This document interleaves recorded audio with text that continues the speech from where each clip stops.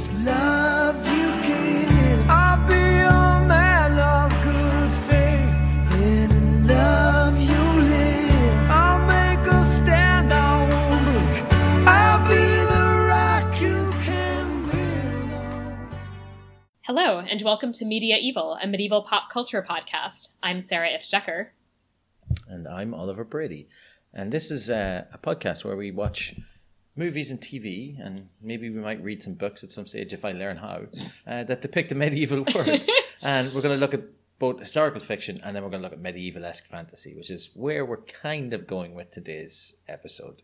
In so much as we don't technically get into the medieval period, but it's just a really fun movie, and I kind of convinced Sarah to let me do it. Now, the reason I had to convince Sarah is because she's the expert on the podcast. Sarah, why are you an expert in medieval time period, we'll say? I have a PhD in medieval history, which is, I think, the kind of official form of expertise one can have in medieval history. My PhD is focused on medieval, but my teaching tends to extend into early modern, which is what our movie for today would technically fall under. So, yeah.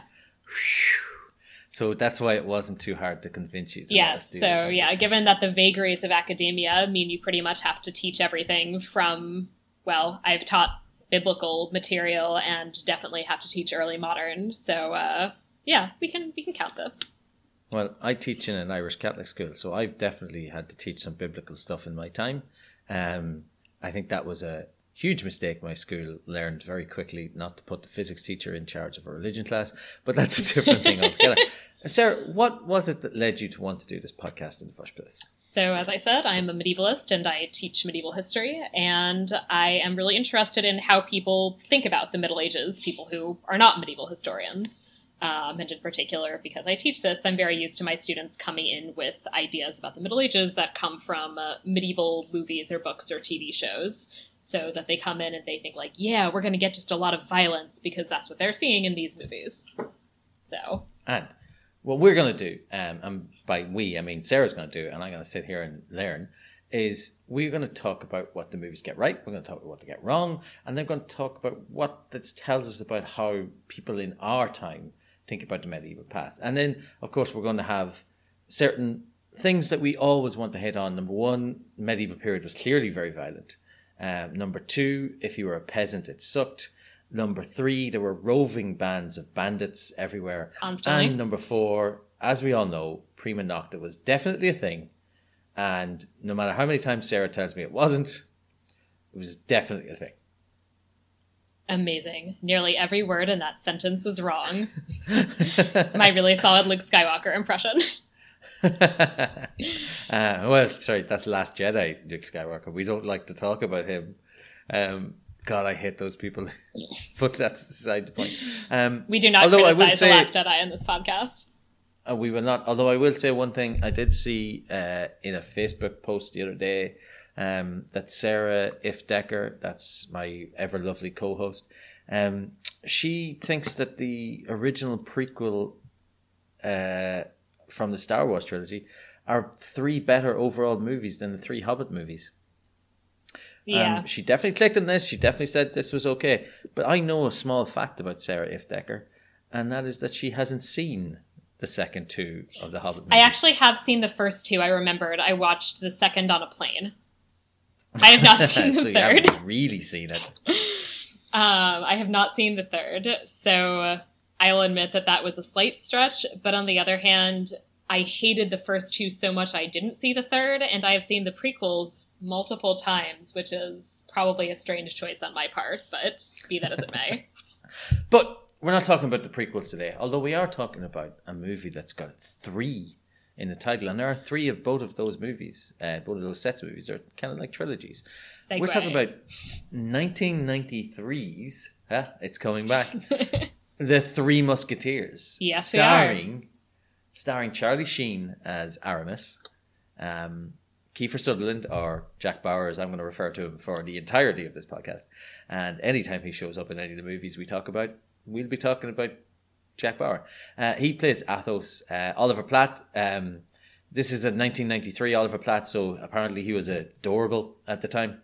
So he's playing Porthos. He's very adorable. And he's very adorable. And very charismatic. And we have Chris O'Donnell as D'Artagnan. And Sarah's written a little note for me here, which says that you've never seen him in anything? No. So I went through his entire filmography because I was like, I must have seen this guy in another movie, right?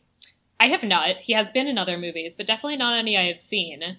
And I think I also wrote down in my notes a slightly sarcastic, I wonder why, because I thought he was a terrible actor. He is very pretty. He's very pretty. He has very nice curls. I'm a little jealous. He does have nice curls. He reminds me of the Fast and the Furious Brian... What's his name? Brian O'Connor. A.k.a. Copy McCopperson. Copy McCopperson, and he looks a little bit like him with his little blondie curls. And he's a very handsome man. He went on to do an NCIS show with LL Cool J. That must be nice for him. Yeah, I'm sure it's really successful. Good for him. But what I think is very funny is that he's higher billed in this movie than the next two actors. Really? Who are Tim Curry as Cardinal Richelieu and Rebecca De Mornay as Milady de Winter. Rebecca De Mornay, who is fabulously attractive. She is, and Tim Curry is just fabulously snarky. He is my favorite person. I think Tim Curry is constantly doing a Jack Nicholson Joker impression. He's one step away from saying, "Wait till you get a load of me," only in Tim Curry voice. He pretty much is. I mean, he's just so incredibly like campy cartoon villain, and he is really pulling it off, and I love it. One less mouth to feed. He really does. And then we get my 1993 crush, the ever lovely and beautiful Gabrielle Anwar as Queen Anne, and young 12-year-old Ollie. He might have been a little bit in love with Gabrielle Anwar. Well, Gabrielle Anwar, you'll be happy to know, is very scantily clad in The Tudors, which I'm sure we'll do for this podcast at some point.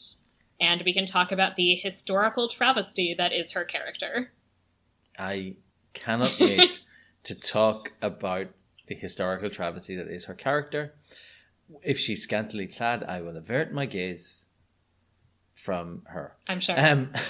So we're going to get on to our first section, which is where we recap the movie. So this section, as all of our sections have, little Latin names, and we still don't have any music, so I'm going to sing this in, and Sarah's going to laugh at me, and then tell me, don't change it, and secretly she's saying, I'm going to hire a choir to replace you, Ollie. So the choir is going to be my co-host. The choir can be your co-host.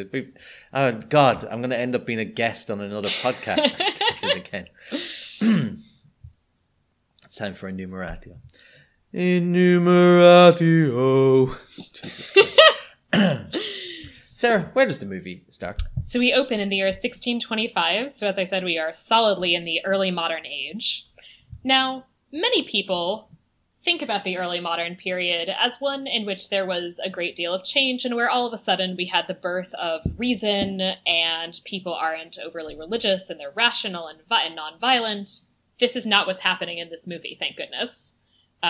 Instead, we see that the early modern period is, once again, a period with a lot of pretty much pointless violence. So our ostensible hero, D'Artagnan, leaves for Paris to become a musketeer. He leaves for Paris because he has just been challenged to a duel by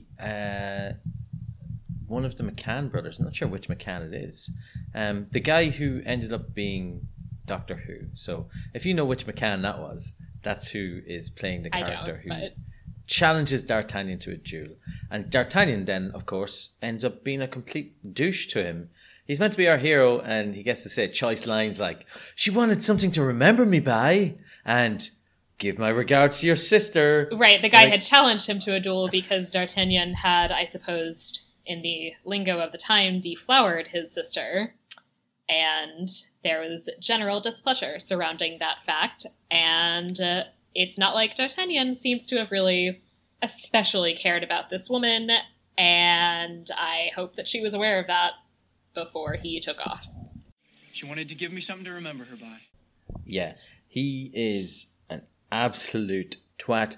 And at this point, this is where we got our first hashtag let him die of the movie. I think this might be the fastest we've ever had. Yep, within our 10 protagonist is within the first 10 minutes. And he's meant to be our main character. Yep. Not good.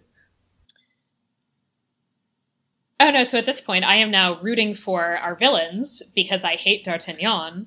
So we now have our villains, Captain Roquefort, who is of the personal guard of Cardinal Richelieu, the king's chief minister. So at Richelieu's orders, Roquefort formally disbands the Musketeers, but of course 3 of the Musketeers refuse to give up their uniforms and their cool swords and take off. This is Roquefort that I've been mispronouncing as Rochefort for my entire life, and that I have no doubt that I am mispronouncing it. Oh because wait, Sarah's pronouncing shoot! it I actually different to might me. be doing a Catalan pronunciation by accident. Oh, you show off, Decker. I am Every actually, week, because right? it's a metro station in Barcelona. I'm actually doing a Catalan pronunciation, so it is actually Rochefort, I believe. I get sucked into this every single time. It's like, oh, Sarah's made a little mistake. Oh, it's not a little mistake. I was thinking in a different language. So Captain Rochefort, and Captain Rochefort is played by Michael Wincott. And I just want everybody to know, I love Michael Wincott. I think he's an amazing actor, and he does snarky, grumpy, angry person very, very good, or very, very well. He plays Rochefort in this, and I am 100% certain that in the not too distant future we're going to cover him playing the Sheriff of Nottingham. Yes. Or does he play the Sheriff of Nottingham, or does he play Guy? Oh, no, Guy. You're right. I think he plays Guy, not... He plays Guy. But he not plays one of Nottingham. yeah, obviously because Hans Gruber is playing the Sheriff of Nottingham. As he So he should. plays Guy. The Guy's born in Prince of Thieves. Yes. And he's also splendidly awesome in that too. Yeah. For those of you who haven't seen this movie, Rochefort, every time Rochefort's on screen, you're just like, yeah, I'm all on board. I want this guy to win everything. And the dynamic between him and Richelieu and Tim Curry is absolutely amazing. Like, they just really play off each other really well. If I didn't know better, I should have thought you wanted them to riot. It would have given us an excuse to arrest them. Hardly necessary. The Musketeers are finished. Tim Curry is playing Richelieu, and he is smarmy and disgusting and definitely a sex offender in several different ways. Oh, And definitely. Rochefort obviously is doing what he's told, but at the same time, you're definitely thinking to yourself, Rochefort hates this guy. Yeah, he definitely hates him. He's the man with the power, so Rochefort knows where his bread is buttered. So Paris gets to Paris, and just D'Artagnan outside gets to Paris. D'Artagnan, yeah. So he gets to Paris, and just outside Paris, he comes across the Queen, who's out riding, and she's there with her lady in waiting, Constance, who's played by Julie Delpy. Gabrielle Anwar is, of course, the Queen, and he saves them from their 2 bodyguards, and As then you do. really aggressively kind of hits on Constance. Actually, kind of both of them, wasn't it? D'Artagnan, D'Artagnan. A Gascon? I've come to Paris to join the Musketeers. Then I'm sure I'll be hearing your name again. Would that please you? Ladies in waiting are forbidden to socialize with musketeers. Well, I'm not a Musketeer yet. With that kind of courage, you will be one soon enough. Yeah, but then he gets into the city, and then he proceeds to be an idiot. Yes, so he promptly manages to irritate all 3 of the Musketeers through just generally being a little jerk. And so all 3 of them challenge him to a duel. Yeah, and the main thing about that there is, he's in the wrong in all 3 of these instances. Oh, definitely. Like, he is genuinely just a giant dick at this point. And the 3 Musketeers all, like, either challenge him, or I think, in fact, accept a challenge from him. At least a couple. Rather than challenge him. Yeah, they're accepting the challenge because he's a douche. But the first one that he's going to fight is Athos is Kiefer Sutherland, and Jack Bauer in period costume and this like long haircut is everything I have ever wanted to see and more. It is endlessly entertaining. Yeah. There are a couple of scenes with Jack Bauer and Rochefort together, and they're just mesmerizingly good. They really are. Like Sutherland is just oozing charisma in this movie. It's a weird thing to say because a lot of people I know don't like him, and obviously I'm a huge fan of Jack Bauer, but yeah, he just oozes it from him. And like there's a quote here Sarah's written out for me. It's like, "You need a lesson in manners, my boy." Feel free to poke around for souvenirs if you wish. I just got here. How am I supposed to become a musketeer if they've been disbanded? I'd say you've got quite a problem. You're not being very helpful. You need a lesson in manners, boy. Any time. And like the way he says it and he whispers and everything is this kind of dry, dull whisper. Even later on when he gets a little bit drunk, it's still the same dry, dull whisper. You're like, yes, Kiefer Sutherland is nailing it in this movie. And it's also kind of funny, the dynamic, because both the like Charlie Sheen as Aramis has a bunch of kind of witty lines, and Porthos is also very witty, Oliver Platt, and Kiefer Sutherland as Athos just has no chill and is just serious and gruff and angry all the time. Yeah, and then we get to go back to our villains. Richelieu being super creepy, who's hitting on Anne, the Queen of France. Sarah, when we were watching this, I remember you saying to me specifically about these maps that they're looking at, and you're like, Ollie, I think those are real maps in the Vatican. Did you track down and find out if they are?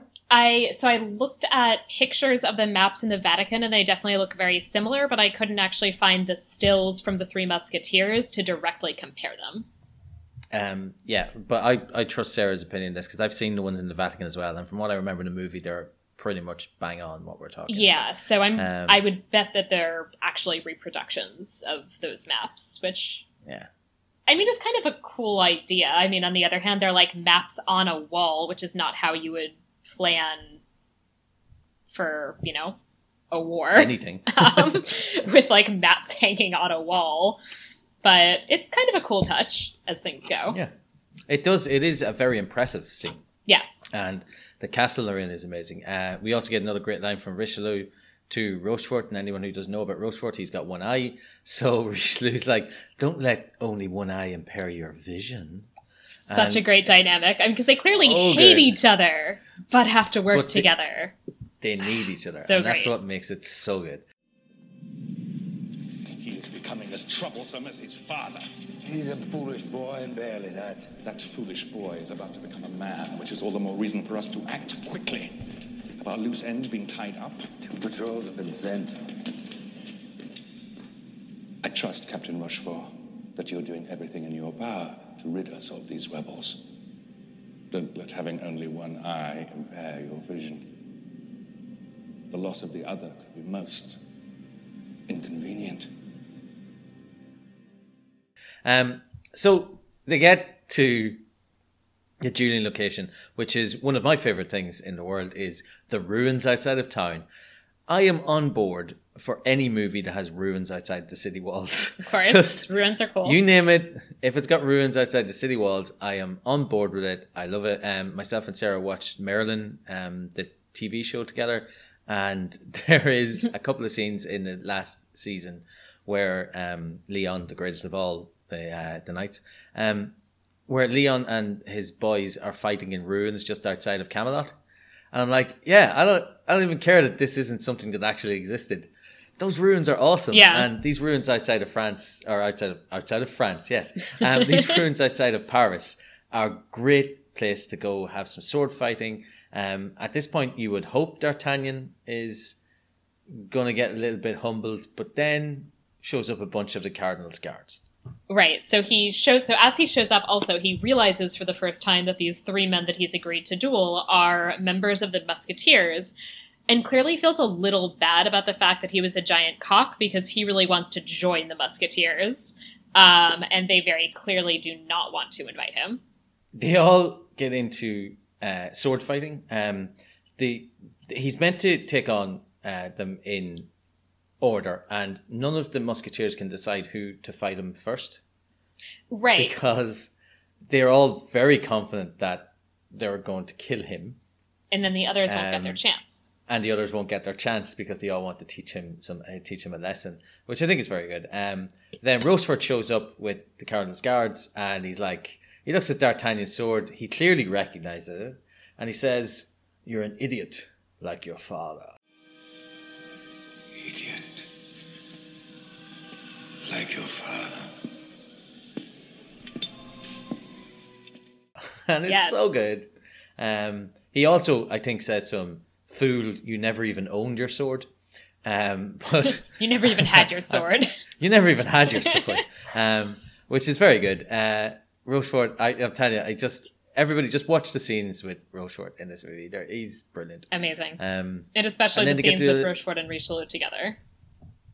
Yes, they're very good together. Even the scenes with Richelieu and Milady de Winter are very good, because she has no time for him either. And it's great. There's a very good sword fight here.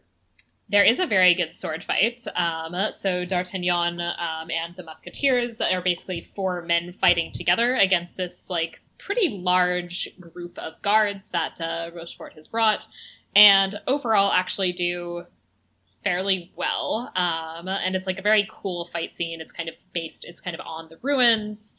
They all have very cool looking swords. It's a lot of fun. Yeah, and I remember saying to Sarah at the time that I really appreciate this because I've read Alexandre Dumas's Three Musketeers multiple times and all of the sequels that go with them. Aramis is the sword master of the group, and at no point does Charlie Sheen not fight 3 dudes. Right, yeah, so they do that very well. Because there is like the idea in the book is that nobody would be able to take him on one by one, which is why he goes off to be a religious man, because he feels like he was basically killing people even though he was having one-on-one battles with them. And I like the fact that there's a little touch where the movie, puts him in to fight 3 dudes and 2 dudes and 4 dudes, and at one point he's just wandering around a battle at the end just stabbing dudes over and over again. I'm like, yeah, that's how Aramis should be. Yeah, he's a badass. Yeah. And yeah, I will really have to actually reread the book one of these days. I read it years ago. We did skip over my favourite scene in the movie. Myself and Sarah, when we're watching stuff, have a couple of hashtags that we like to send around.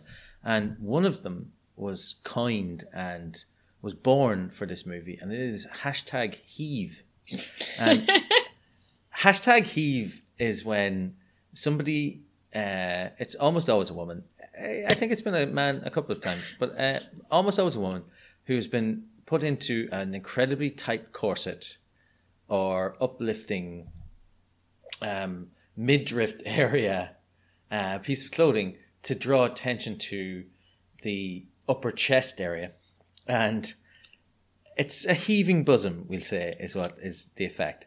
And I am certain that no bosom in history has heaved like the bosom when we're introduced to Aramis as he's what is he giving? He's giving the lady in the house scripture lessons? Yes, she's his student, and I believe it's that scene that she says that he's so then they start hooking up, and so then she says that she's married.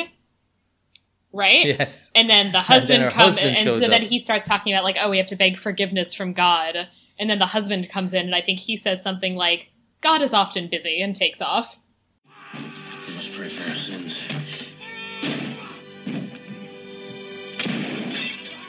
Second thought, God's often busy. He is resisting her charms, which are very much on display. He's resisting her charms, but then finds a passage in the Bible, which I didn't realize at the time, but somebody else pointed out to me. He opens it to that page instinctively. He's clearly done this before.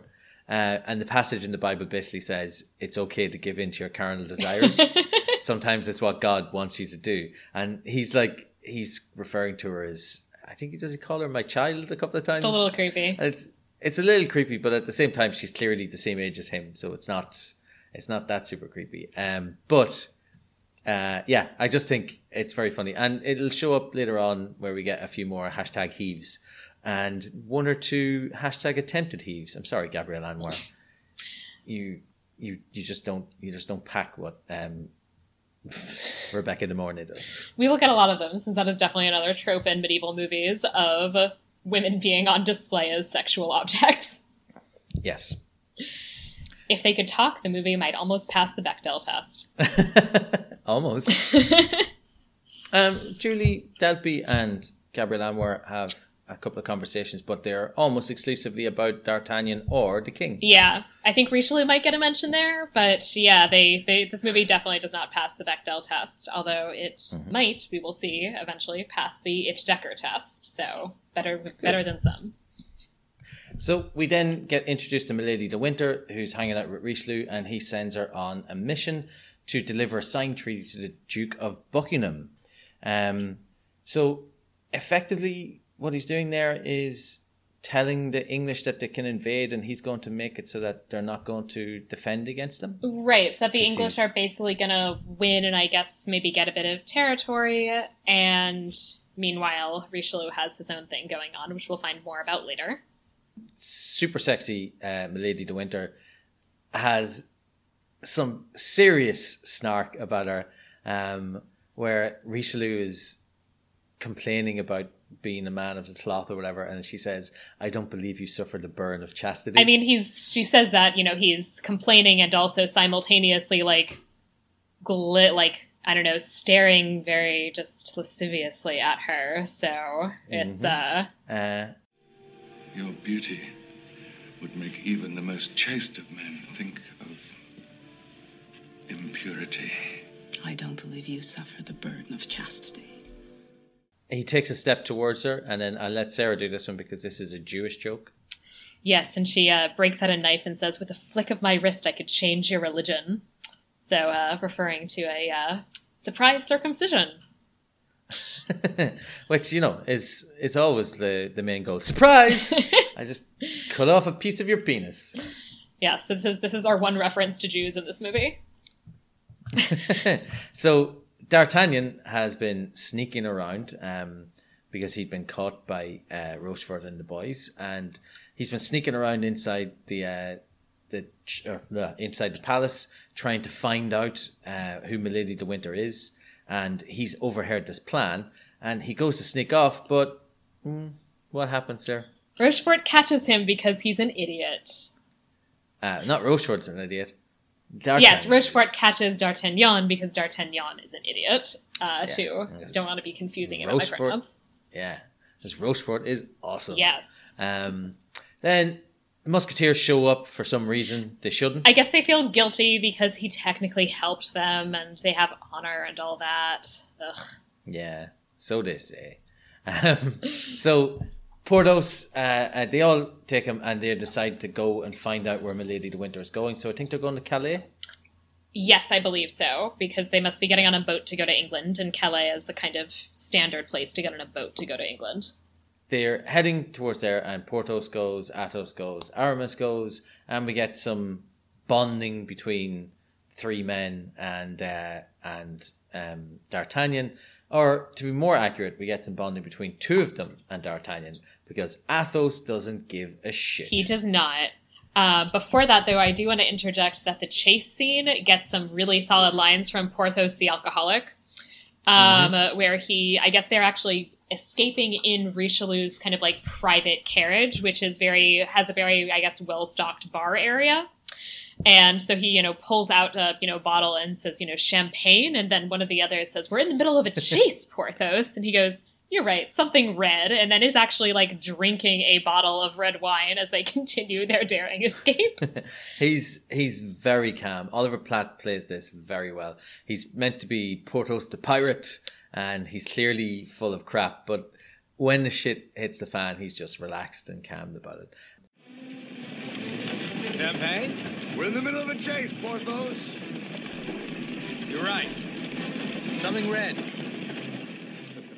They managed to escape. Even they managed to escape. D'Artagnan's friends from earlier have showed up and are chasing them as well. But they managed to get away. And we get to more scenes with Richelieu, who decides that he wants to just have eminently quotable lines. Yes. So this is, and I'm sure everybody's seen this at some point, because you'll get a cut of Tim Curry on YouTube with all of his like iconic one-liners, and two of them are said in this movie, in this scene, which is 1,000 gold pieces on each of their heads, dead or alive. I prefer dead. He says it like that, and it's so good. All for one. And more and for more me. For me. He is amazing. All for one. And more for me. He is so camp. He's chewing so much scenery, and I fucking love it. Just in case people are listening, yeah, this might end up being a movie that we can't find very many faults in, because even though it's gloriously dumb, the gloriousness of it just outweighs the dumbness of it. It is so much fun. There are, however, historical inaccuracies, and one that I would mention that pops up around now is that at some point in one of these scenes, there's a shot of what is clearly supposed to be Paris's cathedral, Notre Dame de Paris. And it does, however, include some statues that are part of a 19th century restoration. So a bit off there. Yeah. And when Sarah said this to me at the time, because you only see it for like 2 seconds. And Sarah was like, I don't think that's what Notre Dame would have looked like back then. I was like, damn. Well, one of the statues is green. One of the statues is green, yeah. So it is very strange. Then we get to the bonding scene where Porthos and Aramis are trying to teach D'Artagnan how to flirt and score with women, because he obviously has had no luck with this, despite the fact the movie starts with him having deflowered the girl. God, I hate that phrase. It's a really terrible phrase. I used it as the parlance of the time. It's terrible. But Porthos is saying, like, just, basically go up and be sexually aggressive with them, and that's what a woman wants, is you to kiss them. Aramis, a man of the cloth, let's not forget. He prays at them. Maybe it's meant to be reading poetry, but it definitely has the feeling of praying to them. And somehow this makes them all weak at the knees. And they go kiss him. I mean, maybe it could be just because it's 1993 Charlie Sheen with a little Van Dyke beard. And, I'm saying it was kind of working for him. Yeah, I mean, it would be nice if any of these women had personalities or agency. But, it's 1993. I guess they don't need that. Yeah. D'Artagnan's just really bad at flirting. He tries to do the poetry trick. It doesn't work. And then he just tries to kiss some girl, but I'm not sure he's quite successful. He asks why Athos is hanging out by himself. Now, what Aramis says is he takes his drinking very seriously, but I think myself and Sarah genuinely know the correct reason is because he hates D'Artagnan, because he's a dickhead. It's definitely that, and as he should. D'Artagnan is terrible.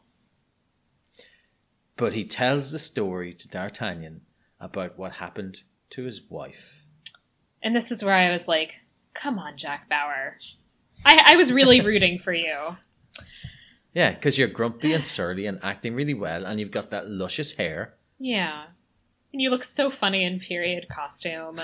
He really does. So then he tells his story about how the reason he's not flirting with anyone is because he hates the entire concept of love, because he once had someone he loved, and the second she revealed a secret to him, he found out that she had, I guess, murdered her first husband, he turns her over to the government to be executed. Yeah, because he's just a bit of a dick back then. No, I guarantee you that we're supposed to think that he was young and didn't know that she'd been married before and didn't know that she'd killed anyone, because she's got a fleur-de-lis tattooed on her, which is a sign that you've been convicted of murder, I think. That's what it's supposed to be. I actually didn't check if that's accurate, but it is in the novel as well. So. But so that's what it is, and that's how he recognizes that she was the one from the story he'd heard. And, it's just... It's not what I want my Athos to be doing. No, it's very disappointed that he is not very good at not being terrible. And the next morning they leave. They're all a little bit hungover, but they get attacked by a group of guards who are shouting, "Kill the Musketeers!" Such a creative chant. It's very creative. It's like football hooligans shouting, "Beat each other up!" But they escape. The two of them, Aramis and Porthos, go off on their own. Athos is left with, and I love the scene. Athos is left with D'Artagnan, and there's a group of soldiers attacking them, and it's like a "we can't get out of here" situation. And Athos tells him to go on his own, and it's tacitly implied Athos would rather die alone. Yes, because he hates him. Because he hates him so much. As he which should. is something I genuinely love about this movie. It's like, yeah, why would anyone want to be friends with D'Artagnan? He's a douche monkey. Yep. So, we then do cut and we have another lovely scene with Anne, the Queen, and Constance, and Richelieu. So, they are bathing, and Richelieu appears and disgustingly hovers over their naked bodies and just aggressively hits on the Queen, including that at some point, she says something like, "Aren't you a man of God?" And he goes, "It is not God to whom I wish to be close." He's apparently, not one of those churchy cardinals. He's not a churchy cardinal. He's clearly, he's probably got some bees out in the background making honey, a la Friar Tuck, but he's definitely not a churchy cardinal. He's absolutely horrible. It's hard not to enjoy the portrayal here, but I mean, like, what he's doing is clearly problematic, but he's never at any point implied to be a decent character or a nice character. There are no redeeming factors to Richelieu. Oh no, he's just a really cunt. like hammy, just complete villain. Yeah, and the Queen at this point, and we've already seen a little bit, she's clearly in love with Louis. Louis is clearly in love with her, but they're not able to communicate this to each other because they're very young and very awkward. Yeah, they're just like very shy, and they were actually, I think, about 14 when they got married. And so, yeah, they're just like too shy to have a conversation with one another. Yeah, and there is a lovely scene where Richelieu is talking to him about his birthday party because that's where he's going to do all of his nefarious businesses. And Louis seems really surprised that Anne, his wife, is going to show up to his birthday party. It's like, what else would she be doing? Like, she's the Queen, dude. She's probably required to come. Yeah, I guarantee you it's written in their marriage license somewhere. And you must attend all state birthdays. Yeah, like it would be a huge thing if she didn't come. It would probably cause like a war between France and Spain. The groups got split up in a skirmish. D'Artagnan gets captured and knocked out. He wakes up to find himself in Milady de Winter's bed.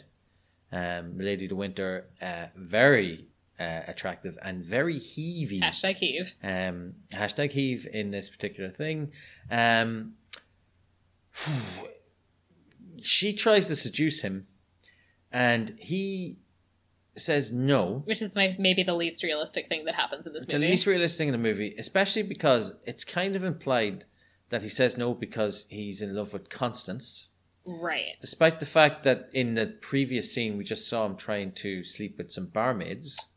Right, so why wouldn't he sleep with this random woman?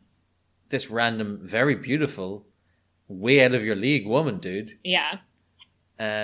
But hey, some men are stupid like that. However, because she is very busy being half naked in this scene, we do get the reveal that we see she has a fleur-de-lis brand, and so now we know that the mysterious Milady de Winter is, in fact, Athos's wife. Athos's wife, and Athos thought that she'd been killed. And she has not been.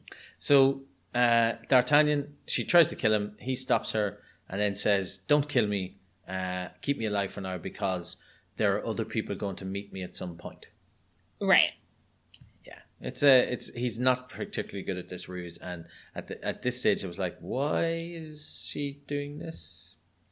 But we then get to a point where they show up, they've got a treaty, and the Three Musketeers come to rescue D'Artagnan again. Yep. And they really should just leave him be at this point. They should just let him die. He's a terribly terrible person. Hashtag let him die. And Athos is, as Sarah's written this in capitals here, super surprised that the woman he thought basically had killed is still alive. Yeah. So she actually, for some reason, forgives Athos for this, which is ridiculous. She definitely shouldn't. And not only does she say she forgives him, she then reveals that Richelieu, in fact, has this whole plan, not only to get this treaty to the Duke of Buckingham, but to assassinate the king at his birthday party. And then throws herself off a cliff, and Athos is then super upset that the woman he'd basically had killed several years before is now in fact dead. Yeah, this is a really strange scene. She has just committed treason, but the Three Musketeers, if they save the king, I guarantee you he's going to let them away with whatever they want. Like, God, to say, oh, look, she was actually a double agent all along, Your Majesty. Yeah, if she said, I betrayed Richelieu, and because of that, your life was saved, she definitely would make it. She's definitely going to get a pardon. Yeah. So her throwing herself off the cliff just seems super bizarre to me. But she does it. Athos is clearly upset because his beautiful and apparently still loving wife has died for a second time. I could be wrong. In the book, I feel like she actually, I guess, like, I don't know, feels remorse for something, and that's why she kills herself, right? Yeah, she might be supposed to be experiencing remorse, but I think it's more in the movie. It's kind of implied that she knows the jig is up. Yeah. So she's like, crap, I've been caught and this is not going to go well for me. So that's where I think they're going for in this particular movie. And for those of you who are very eagle-eared, you'll have heard Sarah opening sour beer there. The sound it of looks podcasting. delicious. And she knows that I don't have any beers in my house as I'm recording this, because we obviously don't record together. So we live in different parts of the world, as you can tell from my accent and Sarah's accent. Now all I want is a sour beer. Thanks, Decker. Now I have a delicious, it's the Founders Rubaeus, which is a raspberry beer from Michigan, and I highly recommend it. Maybe they'll sponsor our podcast one day. Oh, yeah, let's get some beer sponsors and get some free beers. But we cut back to the King's birthday party. Rochefort and Richelieu have hired a sniper. One of those standard medieval snipers. Early modern. Of course, you can't even say it's medieval. Sorry, like you have to be so accurate. Like it's the early modern snipers, as you do. So Louis and Anne are talking, and it turns out that it feels like the first time they've had a conversation. Yeah, the timing on all of this is a bit off since it's supposed to be 1625, and at this point she's already been pregnant once, although the pregnancy ended in a miscarriage, unfortunately. So they've definitely talked before in historical reality, but in this movie, this is the first time they've had a conversation, as far as we can tell. It's super weird that like they genuinely do act like, oh, I kind of like you. I kind of like you too. You never had this conversation at any stage. You've never been in a marital bed with each other, because they've been married since the start of the movie, which I think takes place over 2 weeks. So, because, they have to travel to Calais and stuff. So, it didn't happen early or didn't happen in a short amount of time. Right. But the Three Musketeers and D'Artagnan show up in the crowd.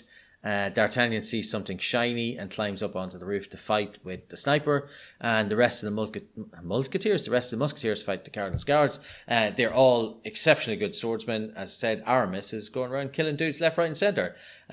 Because, as I said, and I genuinely appreciate this, he's meant to be the Blade Master and he's killing dudes a lot. Athos is also very good. Porthos is always very good. And it's good.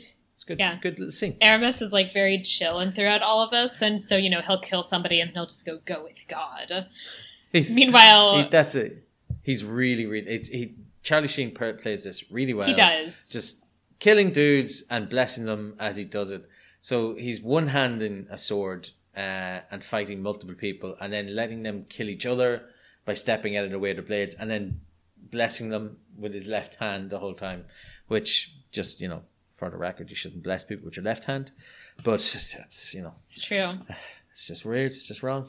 Athos, on the other hand, is just flat out in berserker mode, which is not something you see often with a dude holding a rapier, but berserker rapier fighting is pretty good. He is very Jack Bauer in this scene, and I love it. It's fantastic. So at this point, we move to Richelieu, who has manages to kind of grab Louis and Anne and, is dragging them into a room and reveals his plan to them, which makes less sense than literally anything I have ever seen before. Oh, you're so naive. Things couldn't be more perfect if I'd planned them myself. The King of France dies at the hands of his own personal guard. Grief-stricken, terrified, the huddled masses turn for comfort to their devout spiritual leader, who, ever so humbly, assumes the throne with the Queen by his side. I would rather die. That can be arranged!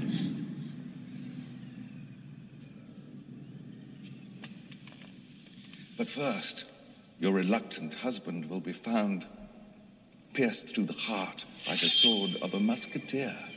The same sword that failed to protect his father. His plan appears to be kill the king, marry the queen, assume the power behind the throne, and be the head of the religion in France, while also being effectively the king in France, and perhaps not even just effectively the king, become the actual king. And he does say, and then nothing will stop his rise to the top. You're the king and head of the religious order in a country, dude. Where are you going beyond this? Now, I said this to Sarah, it's likely he's talking about the Pope, the papal seat, but I like, how would you even organize to get there? Like, I mean, so my theory, especially because he also apparently is dispensing with clerical celibacy, is that he's going to pull a Henry VIII move and create an independent Church of France, which is basically Catholic without the Pope. Oh, what I thought when you said he's going to pull a Henry VIII move, you meant get grossly fat. He might do that too. And die from eating-related disorders. And syphilis. It's mostly the syphilis. It is shocking how many famous men through history have died from syphilis, but we'll talk about that in another podcast, another episode, because there is a movie coming forward where it is a small plot point, and I think we can do that in our what really happened section. We can talk about syphilis, the history of syphilis. We can talk about the history of syphilis and the famous men who died from it. The answer is all of your heroes, guys. If you have a hero from the medieval period, that dude died from syphilis or in a battle. I really hope Henry VIII isn't anyone's hero. I guarantee you there are some people out there who are like, oh yeah, dude got what he wanted. There might be. I don't want to talk to those people. Yeah. They could be listening. If you're listening to this podcast right now and Henry VIII is your hero, please stop. Please unsubscribe immediately. The best bit about this entire thing is that Richelieu is explaining his plan to the king, to the queen, and everybody within earshot. Right, because he has this huge group of, his personal guards, and they're just basically regular soldiers. Like, there's no reason to think they would have all known this plan. Like, there's no way, actually, that he would have just told his plan to all of these essentially, common soldiers. And they seem deeply unconcerned by this just complete both act of treason and also, betrayal of everything the church stands for. It's stupid. But the musketeers break in and start to fight with the guards. They corner Richelieu. Aramis goes up to him. Aramis, who was one of Richelieu's students, and he's going to take him into thing. And Richelieu says, "No, I am a cardinal." He suddenly remembers he's a cardinal. He's like, "I deserve to get a church trial," which I believe is true. Yeah, that's the most accurate thing about religion in this movie. Except possibly that he shoots Aramis in the chest, but Aramis has his little pocket Bible that he uses to seduce women. Yeah. Hanging around his neck, and that's what saves him. So, yeah, good job, Pocket Bible. Yeah. Just for the record, they did do that on a Mythbusters, and books don't stop bullets. Aww. So, please don't think you're going to stop a bullet with your book, unless you are reading an incredibly thick book. It's still going to go through. Bible's pretty thick. He had a little mini Bible. Yeah, that's true. Like a little Gideon Bible. Yeah. Although I suppose it is very dense with the amount of religious imagery you have to work through and similes and metaphors that you use. True. Religion is hard, guys. Then we get D'Artagnan dealing with Rochefort. God, I love Rochefort. So good. Who points out to D'Artagnan, I killed your dad. It's like, Yeah, now I've he's seen just that sword gloating before. about it. I killed your father. That's how it works. It's a pretty good sword fight. Rochefort is definitely a better sword fighter or duelist. But they have a little bit of a scrap on the stairs. He knocks D'Artagnan onto his ass. It looks like he's about to kill D'Artagnan. Tells him he never had what it takes to be a musketeer. But Constance, showing up for the last 20 seconds of the movie, having barely done anything except effectively show the slopes of her breasts at some stage in the middle, hands him his father's sword, which had been dropped, and he stabs Rochefort through the stomach. And Rochefort then gets to say something cool, because even as he's dying, he gets to be a snarky little bastard. And he's like, I may have been mistaken. Well, one thing is certain. You are no musketeer.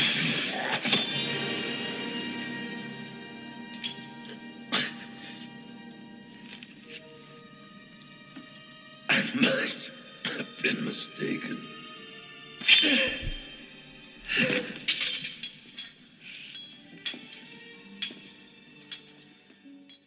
It's so good. So good. God, I love Rochefort. Michael Wincott, be in more movies. Yeah. No, he is fantastic. I was really sad he died. I was rooting for him. And then what happens from there, Sarah? So then Athos and Porthos arrive to rescue the king. They do so, and they manage to get the king kind of out of the boat that he's in, but they're about to lose Richelieu until the boatman reveals himself as Aramis, who everyone else had thought was dead. And so he manages to stop Richelieu. Louis punches Richelieu in the face, demonstrating his masculinity, and Anne all of a sudden looks like she maybe wants to make out with him, so that's very exciting for them. Not just make out for him, like he punches Richelieu. I imagine he's meant to be a 60-year-old man at this point. In the face, knocks him into the river, and then Anne is like, well, hello. You managed to knock a 60-year-old churchman into the river. Wow, you are the sexiest King Louis there's ever been. Until we do the Man the Irish Mask. Or Irish Mask? Iron Mask. That's a very different movie. When we get young Leo DiCaprio as King Louis. Not this particular King Louis. The son of this King Louis. Or maybe. Good point. God, I can't wait to do that Man the Irish Mask. Out. It's also an excellent movie. Yeah, so the biggest thing that happens after this, apart from the fact that King Louis is about to get it on with Anne and therefore create the next King Louis, we get D'Artagnan gets to become a musketeer for some reason. He hasn't really done anything except get captured and cause trouble for the other musketeers, but he gets to be there. And then at the end, the McCann brother shows up with his brothers, goes like they want to attack D'Artagnan, but then all the musketeers start to help him out because obviously bros before hoes, am I right? Yeah? Or in the parlance of this movie, all for one and one for all. All for one and one for all. And D'Artagnan, as an asshole, gets to live to see another day. And that's how the movie ends, with our hero, D'Artagnan, getting away with sleeping with somebody's sister, which I imagine was not the done thing back in the day. I mean, based on their clothing, she's presumably a noblewoman, and sleeping with a noblewoman and not who, is presumably unmarried and at least ostensibly a virgin, and then not marrying her is a problem. Okay, so we get to that's the end of the movie, and it's very enjoyable, mostly because the villains are awesome. Yes. And Kiefer Sutherland is grumpy, and Aramis gets to be really good at swords. Porthos is there for comic relief. D'Artagnan is just there because he was a pretty boy and it was 1993, and Chris O'Donnell was everywhere at the time. But yeah, it's a really enjoyable movie. It was.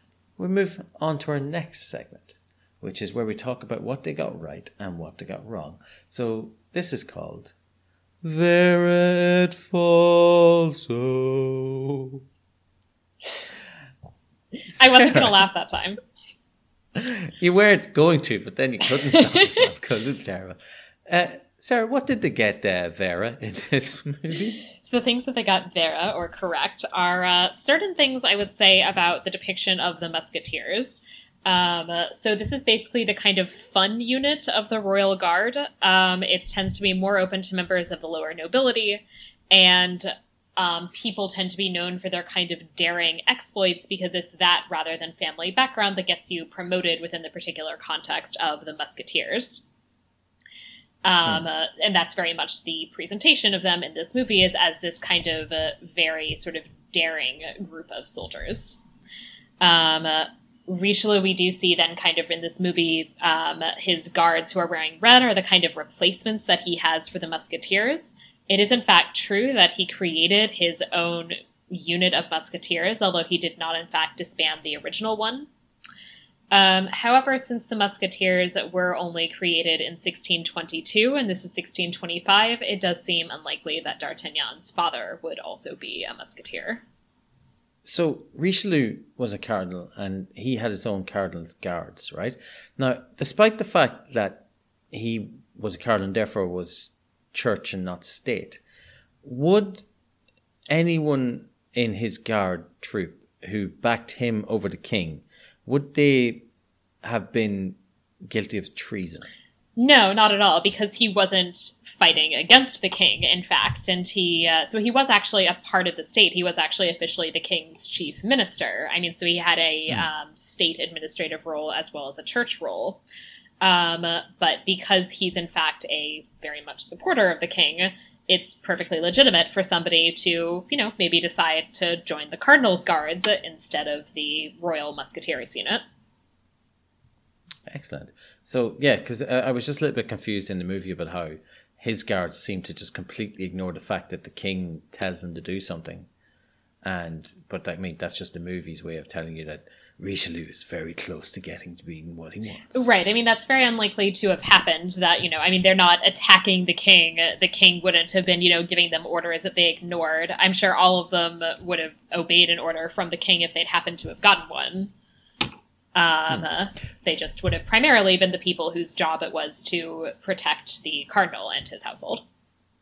Ah, excellent. Now, did they get the depiction of the king and queen correct? I would say there are things they got right, at least. So they're presented in this movie as this very young couple who are a little awkward together and are maybe trying to figure things out. So they're one of our, in some ways, I would say relatively few age-appropriate couples among medieval and early modern royalty. They were the exact same age. They married pretty young, about 14, and seem to have often been relatively distant. So the kind of awkwardness that we see between the two of them is actually pretty accurate. The issue is that, they're kind of glossing over some details. So in practice, in about the 1620s, they had a kind of brief period of making an effort with one another. During that period, she got pregnant but had a miscarriage. And then after, at almost exactly this time, the relationship between the two of them was actually pretty cold, just for various reasons, perhaps having to do with the miscarriage and him being upset about that, as well as a little bit after this, the fact that he was at war with her home country of Spain. Due in part to these, I would say, overall poor relations, she did not, in fact, end up having a child until 1638, so over a decade after this movie. Wow. So, her name is Anne of Austria. Yes. Why is her home country Spain? So the Habsburgs rule both Austria and Spain, so you have, because of that, the generally confusing set of affairs that people sometimes get referred to as, say, Anne of Austria, but are actually really from Spain and, grew up primarily in Spain. But so her, I guess, father would have been both the kind of Habsburg emperor who would have ruled Austria and also ruled Spain. Excellent. When you mentioned that the relations may have been strained because of a miscarriage, back in the time period, would this have been something that would have been blamed on the wife?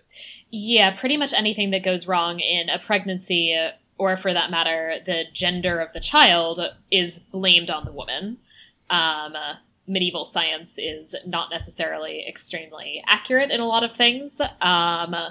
And it does generally tend to blame anything that goes wrong in a pregnancy exclusively on the woman. The idea that it could be a man is almost always completely discounted. So basically what I'm saying is, in real life, hashtag let him die to Louis for blaming his wife for something that she had no control over. Exactly. Now, what did the movie get wrong? And I know what you're going to say in this, because it's something you've said in every single one of the movies we've watched so far. It's going to be religion. But what in particular did they get wrong in this movie? All of it. Just all of religion. So, first of all, the just lack of attention or care that that anyone has in terms of religion is especially bizarre, because they're literally smack in the middle of basically a century and a half of intense war between Catholics and Protestants, because it's the early modern period, so we have Protestants now. Oh, God, yeah. So, and in fact, in France, basically while this movie is going on, one of the big things that Louis and Richelieu are involved in is basically putting down Protestant rebellions. So putting down the Huguenots, the French Protestants. They at some point rebel and are then very brutally repressed, and many of their rights are taken away. So that's one of the things that's happening while this is going on. And then as well, in terms of religion, Richelieu certainly was a very ambitious man. He might have ultimately, cared to some extent more about politics than about his personal religious beliefs. But he was not, in fact, quite as unchurchy of a cardinal as he seems to be in this movie. Are you telling me that cardinals back then weren't going to be getting married? No, I don't think a cardinal would have just said, yeah, this is my evil plot where I just get married. He doesn't even say where I break all of my vows and no longer am a cardinal and get married. He seems to think he's still going to be a cardinal. Yeah, it just seems really weird that this is how it's going on. It's also weird that your cat is currently trying to eat you. She is. She's really going after these headphones. So she likes things that dangle. She does. And you're a good cat, Carmen. But we're trying to record a podcast. Come back and annoy your mama later. Oh, Sarah, I can't believe you hit her with a tennis racket. I did not. She is alive and well. She's 15. So, she does her own thing. She's fine. So Cardinal Richelieu, she's a teenager. But Cardinal Richelieu, she's about the same age as obviously Anne. He's about the same age as Anne. But Cardinal Richelieu wasn't going to take. His plan honestly doesn't make any sense.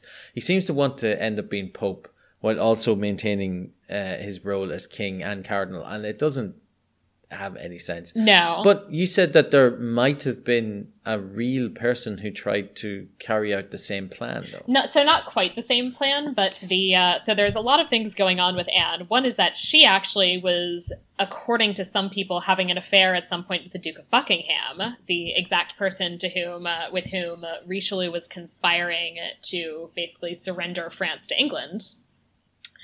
And the other thing is that, so the king has a brother, Gaston, the Duke of Orleans, and at some point, if I'm remembering all of the details, Gaston was potentially at least conspiring with their mother, Marie de Medici, who I guess decided at some point that Louis was insufficiently pliant and hoped that Gaston would be more so. And so they were potentially conspiring to take over the throne, and then he would marry Anne, because of course she's still of a very important family and all that. Mm. So, as we know, nobody plots against the king like Gaston. But it didn't succeed, I'm assuming? It did not. But as far as I can tell, they basically kind of swept it all more or less under the rug, if I'm, as I said, remembering all those details correctly. Good. And Richelieu was a real person? He was. He was a real person, but not, in fact, a cartoon villain. He was, in fact, a loyal servant of the king until his death in 1642. Now, he seems like the kind of person that we might want to know a little bit more about, Sarah. Yes, and so that's why in our next segment, we will be talking about him. Would you like to share the title of our next segment with our listeners? Its next section is called Historia et Veritas, which I believe means history and truth. Yes, so the real Cardinal Richelieu. So he was somebody, I would say, who did become a member of the clergy, not because of any particular religious vocation, but because it was something expected of sons in wealthy families. And his family in particular had various reasons that they wanted their son to first become a bishop. As bishop, however, he was actually, I would say, a relatively good one from the perspective, at least, of very much fighting for the church's interests. So he was known as a reformer. At around this time, as I said, we have the Protestants, and therefore we also have the Catholic Reformation, or the Counter-Reformation, as a kind of attempt to combat Protestantism. And he's one of the bishops who is known in particular for putting in practice some of the reforms that the Catholic Church was encouraging around this. And he also was responsible in the États Généraux, so basically the French version of Parliament, of arguing for the church's tax-exempt status. So he was very much somebody who was, a pretty good member of the clergy in various ways. So he was a good priest. He was a more churchy cardinal than he is in this movie, at least. So he initially gets a position at court as actually an almoner to Anne, but really is rising to power as the confidant of Louis's mother, Marie de Medici, who I mentioned before. What is an almoner? So the idea behind what an almoner is that you would be the person who would be kind of responsible for distributing alms. So, basically the kind of charitable giving of the royal household. It ends up taking on a kind of pretty wide variety of functions. But in some ways, that's the kind of central element of it. But it's basically a kind of household functionary, and is kind of a good way to get a sort of in with the court. Yeah. As a member of the church. He's basically distributing the cash that they're giving out to poor people and then using that as a way to rise to higher power. Right, to poor people's, but also, in some ways, probably more importantly in terms of the power relationships, he's also giving it to monasteries, which are, of course, in themselves also powerful institutions. The poor people are actually not getting that much, to be honest.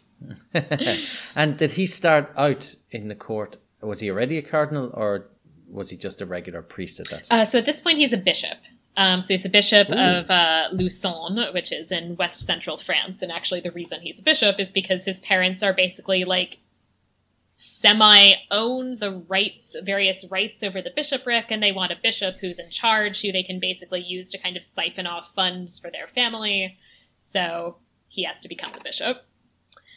That's pretty cool. So, but he does end up eventually being involved more heavily with the court, and in part at Louis's encouragement, he is in 1622 named a cardinal, and at this time also becomes an important advisor of the king. He's especially useful in brutally suppressing the revolt of the Huguenots, the French Protestants. He becomes chief minister in 1624. And spends a lot of time basically working hard to centralize power in the hands of the French king.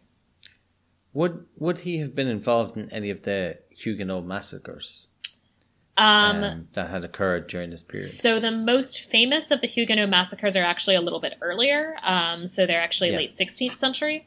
So he wouldn't have been involved in those. But as I said, there is definitely at least some amount of brutal repression of the Huguenots that's happening at around this time that he's involved in. And he's also involved in basically stripping them of as many of their rights as possible. Excellent. I said excellent. No, you shouldn't be stripping anyone of their rights. So Catholic. Protestants. It's my Catholic upbringing coming back to haunt me in a public forum, on a podcast. But it's interesting to find out that he effectively was a more churchy cardinal at this point.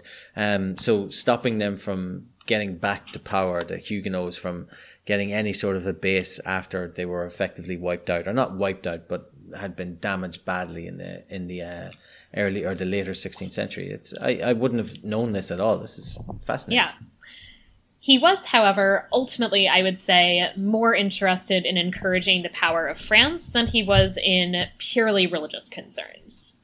So not that he wasn't fairly churchy, but ultimately what he really cares about is France being in charge, and the biggest threat to France being in charge in Europe is not the Protestants, it's actually the Habsburgs in Spain. He ends up ultimately in the 30 Years' War between 1618 and 1648, eventually openly allying with Protestant forces. And it is, in fact, because of his decision to do this that the Habsburgs ended up being weakened as a European power, and France very much was the country that entered that power vacuum. Yeah. So because of his weakening of the Spanish, it allowed France. So effectively, he might not have been planning it that way, but he ended up making France a stronger country. Yeah, and the other thing I would say that he did is, so he's also very involved internally in encouraging and strengthening the power of the French king, and because of that was very unpopular with the local feudal nobility. And he very much also is paving the way for the absolutist government of Louis XIV. Excellent. So this is this is stuff I would never know. I've only ever known Richelieu from the Dumas novels or from the adaptations. And it's fascinating to find that this was going on in the background in real life. Yeah, and I think this is really interesting as an adaptation of the Dumas novel as well, where Richelieu is much less of a cartoon villain and is much less kind of openly disloyal, although he's certainly pursuing his own ends. But in this, they very much kind of decided that he's just going to be really a kind of open traitor to the crown, whereas in fact, in part because he is a cardinal and a man of the church and not a member of the royal family, I doubt it would have ever occurred to him to try and, take over the throne, as opposed to being quite happy being the man behind the throne and very much strengthening the throne in that capacity. Yeah. So they got a lot about his character correct, but also then managed to not be... as great as the representation in the movie is, because he's played by Tim Curry, this version of Richelieu that you're telling me about is way more interesting and devious and, let's just say, competent than the one depicted in the movie. So I kind of want to find out more about him. Yeah. But speaking of different versions of things, we get to our next segment, which is where Sarah and I try to come up with an alternative version of this particular movie. And in this case, we're going to try and come up with an alternative version of a movie called The Three Musketeers. We call this section Fabula Nostra. Sarah, what is your version of The Three Musketeers? So I'm going to be really boring and suggest one that actually is much more closely just based on the book The Three Musketeers by the wonderful 19th century writer Alexandre Dumas. For this movie, I think that it would be really great to see a Cardinal Richelieu who is much closer to reality. And I think Jeremy Irons would do a great job as a figure who is an antagonist while not being like a supervillain. Perfect. Yeah. And who would you have play D'Artagnan? So I would like to really embrace the fact that I think D'Artagnan is a jerk, and so I want to have one of our current jerk white boys who are so popular these days and all look the same play him. So the one I went for was our current young Han Solo, Alden Ehrenreich. Yeah, because we'd be able to pick him out as a crowd. What about Louis? Who did you cast as Louis? And then I decided to have the even more kind of ridiculous young white boy of Dane DeHaan, mostly because I think Dane DeHaan has less charisma than almost any other actor I've seen. And I think that is actually very true to what we know about Louis, is that he's really not the most charismatic individual. And in turn, because Anne in the original novel is not necessarily 100% positive figure. She's actually potentially, I think she's having an affair with the Duke of Buckingham in the novel, which may or may not have been true in real. It probably wasn't true in real life, at least at this point, but it was true in the novel. I think it would be fun to have her be played by Aubrey Plaza, who would sort of act circles around Dane DeHaan. Definitely. And then I noticed you've got two of my favorite actors in the world cast as Athos and Aramis. Athos played by Rufus Sewell. Rufus, by the way, just unbelievable. I love Rufus Sewell. Rufus Sewell should be in everything. He's in our next movie, so I'm looking forward to that. And then Aramis, played by the one and only John Hamm. Yeah, after having seen Baby Driver, I decided John Hamm should mostly play villains. But I will make an exception, and I think he can also play a slightly hammy, snarky Aramis, and that will work. And Milady has been played by his terrible, terrible actress wife, January Jones. Which, I don't know, I was trying to do a kind of who's our current icy blonde, and that's who I came up with. Yes. So yeah, actually, I think she'd actually be a good fit for that. I agree with you wholeheartedly. The actual book itself is brilliant.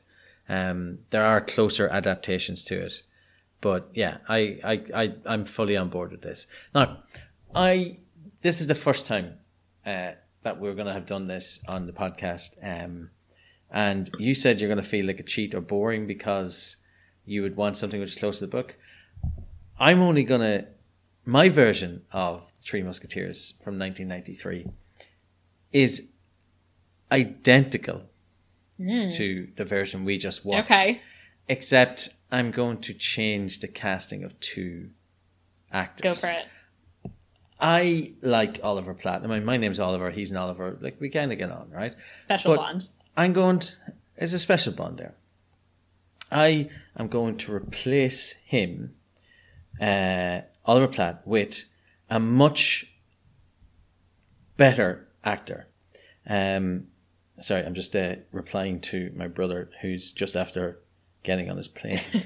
So I'll cut this out because he's just after getting on the plane. Oh, right. I'll have to, so that he'll know. So I don't know you're coming. He'll know I'm coming. Right.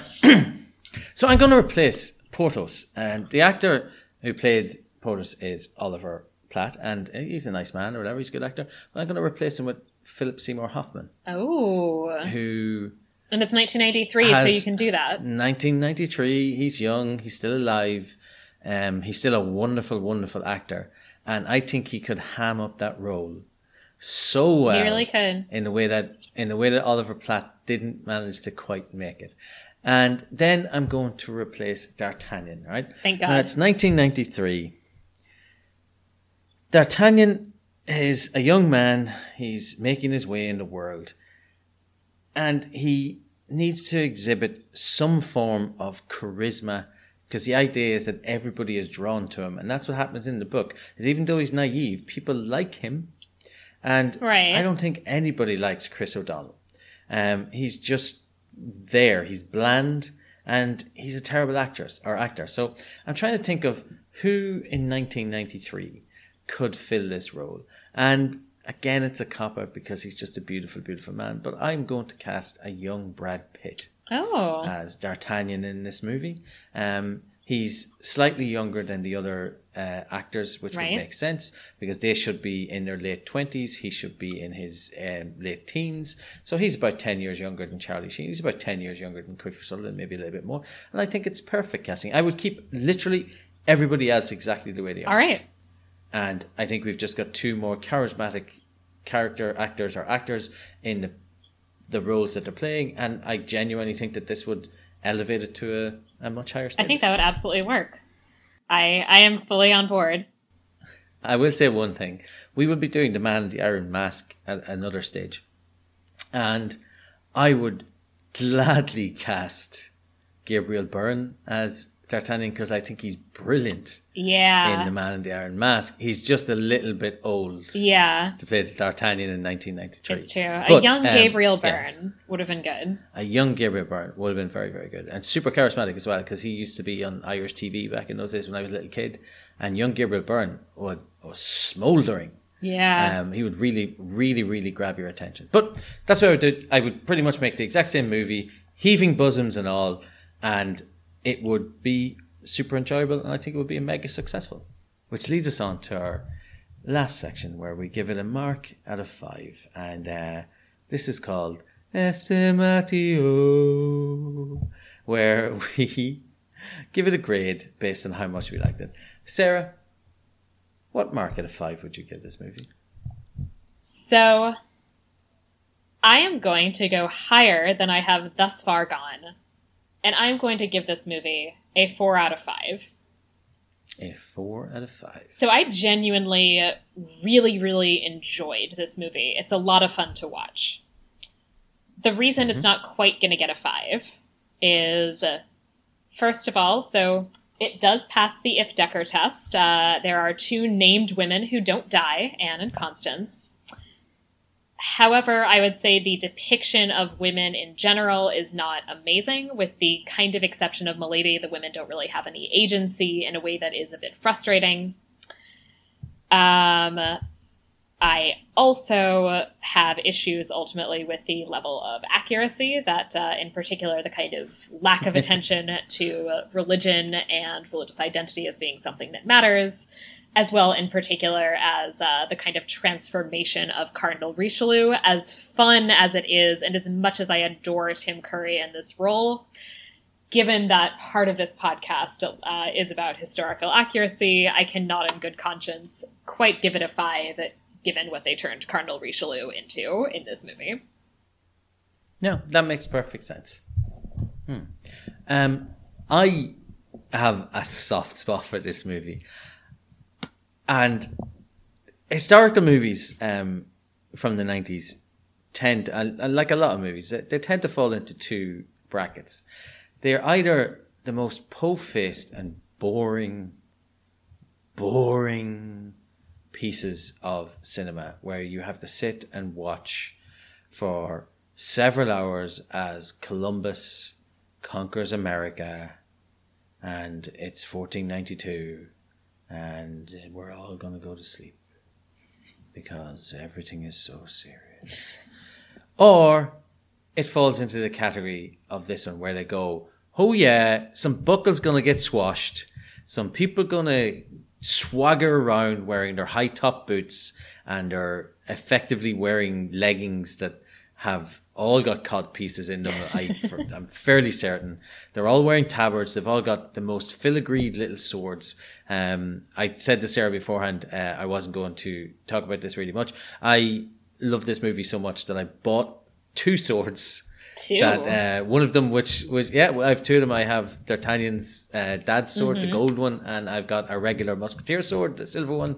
And it was like literally with I think 2 of my first paychecks when I started working, I bought swords in this movie. I do have a collection because I am a nerd. I don't let them anywhere near my son because they're swords and they're stupid. It's all right. That's basic parental responsibility. But this movie has stayed with me so long. Even before we watched it, myself and Sarah, I was like, Sarah, you have to watch the 3 Musketeers. It's fun. Even before we watched it, I could have talked through every scene in order for this movie, just because I've seen it so many times. I can't give it a 5 out of 5 because Chris O'Donnell is shocking in the main role. So Even 1993 Ollie, and as I said, I was 12 going 13 when I first saw this. Even he wouldn't have been happy with how little the women have agency, or the female characters have agency in it. I do want to give it an extra song, or an extra credit, because the song is amazing. Sting, Rod Stewart, and Bryan Adams. Never thought I'd hear the 3 of them singing together. They're like the 3 Musketeers of music. Job. The 3 Musketeers of music. But I am also going to give it a 4 out of 5. I really love the movie. It's got its issues, and this, a slightly weird pacing thing that goes on during the center of it. But I think that was also common to movies like this at the time. I mean, we're going to cover Robin Hood, Prince of Thieves. We're going to cover The Man in the Iron Mask. We're going to cover another version of The Three Musketeers from around about this time eventually. And they all seem to have this saggy center where we have to get like an emotional relationship between the characters. And that's not what this movie should be about. It should be about, yeah, dudes, let's go do our stuff. It's really a movie about swords. It's a movie about swords. And the swordplay in it is good. So yeah, 4 out of 5. I really enjoyed the movie. All right. We are in agreement about this being a really fun movie that we would actually recommend. Mm-hmm. I genuinely think all of our listeners should track it down and watch it. Sarah, would you like to tell people how they can get in contact with us? I would love to. So first of all, if you have been enjoying this podcast, please rate and review us on iTunes/Apple Podcasts or your preferred podcasting platform. And also, if you have any feedback for us, we encourage you to get in touch with us via email. Our email address is media.evilpod@gmail.com. That's media.eval@gmail.com. And you can also find us on Twitter @MediaEvilPod, where I will occasionally tweet things relevant to this podcast and the Middle Ages. And I will never tweet because I do not know how. If you want to find me on Twitter or Instagram, you can find me under my real name. So you can find me @SarahItDecker on either of those platforms. And Ollie, where else can they find you on the internet? You can find me at my other podcast. I do one called Best Acquaintances with my best friend Emily. We are two people who've never met, and we record interviews with people that we only know from the internet. So we basically pick one of our friends that we know from various Facebook groups, we give them a Skype call, and we just talk to them about, themselves. And it turns out that everybody is interesting. Like, people say, oh no, I can't talk about anything, there's nothing interesting about me.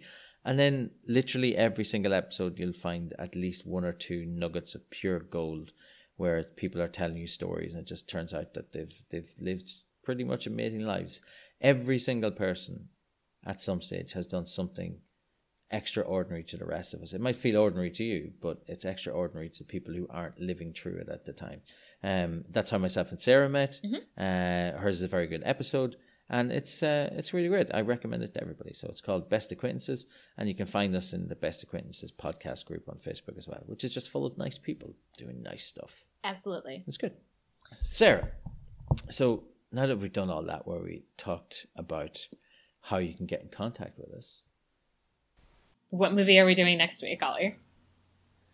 Well, Sarah, I think next week we should change tack. Okay. We just had a brisk 93-minute movie which was full of swashbuckling antics and featured Three Musketeers, and it featured French people and somebody from Spain who thinks they're from Austria. We should change tack altogether. I think we should find one which drags incredibly badly and features a main character and, well, 2 main characters who are the title characters, who are also very boring. We should also make sure we get some handsome Rufus Sewell in there. So I think we should do Tristan and Isolde. Funnily enough, even though we did not discuss this, that's literally exactly the movie I was going to suggest we do next week. Perfect. All right, Sarah, absolutely a pleasure to record with you. Even if people won't be able to hear this when I edit it together, we had a huge internet issue in the center of this. So if you were listening, where I couldn't hear Sarah and she couldn't hear me. Yeah. But you wouldn't be able to know this because I'll have edited around it. But even though we do that, it's an absolute pleasure recording with you. And I look forward to chatting to you again next week. You too. I'm glad our listeners will not have that giant black spot in the middle. And a lot of fun. I look forward to recording with you again next week. Yeah. Good luck, everybody. Bye.